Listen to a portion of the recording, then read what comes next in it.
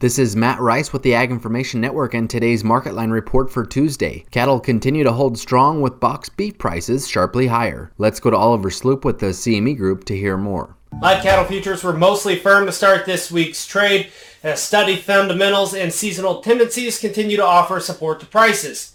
Now, the USDA's 5-area average price for live cattle was steady to end last week, with live steer prices coming in at $155.60.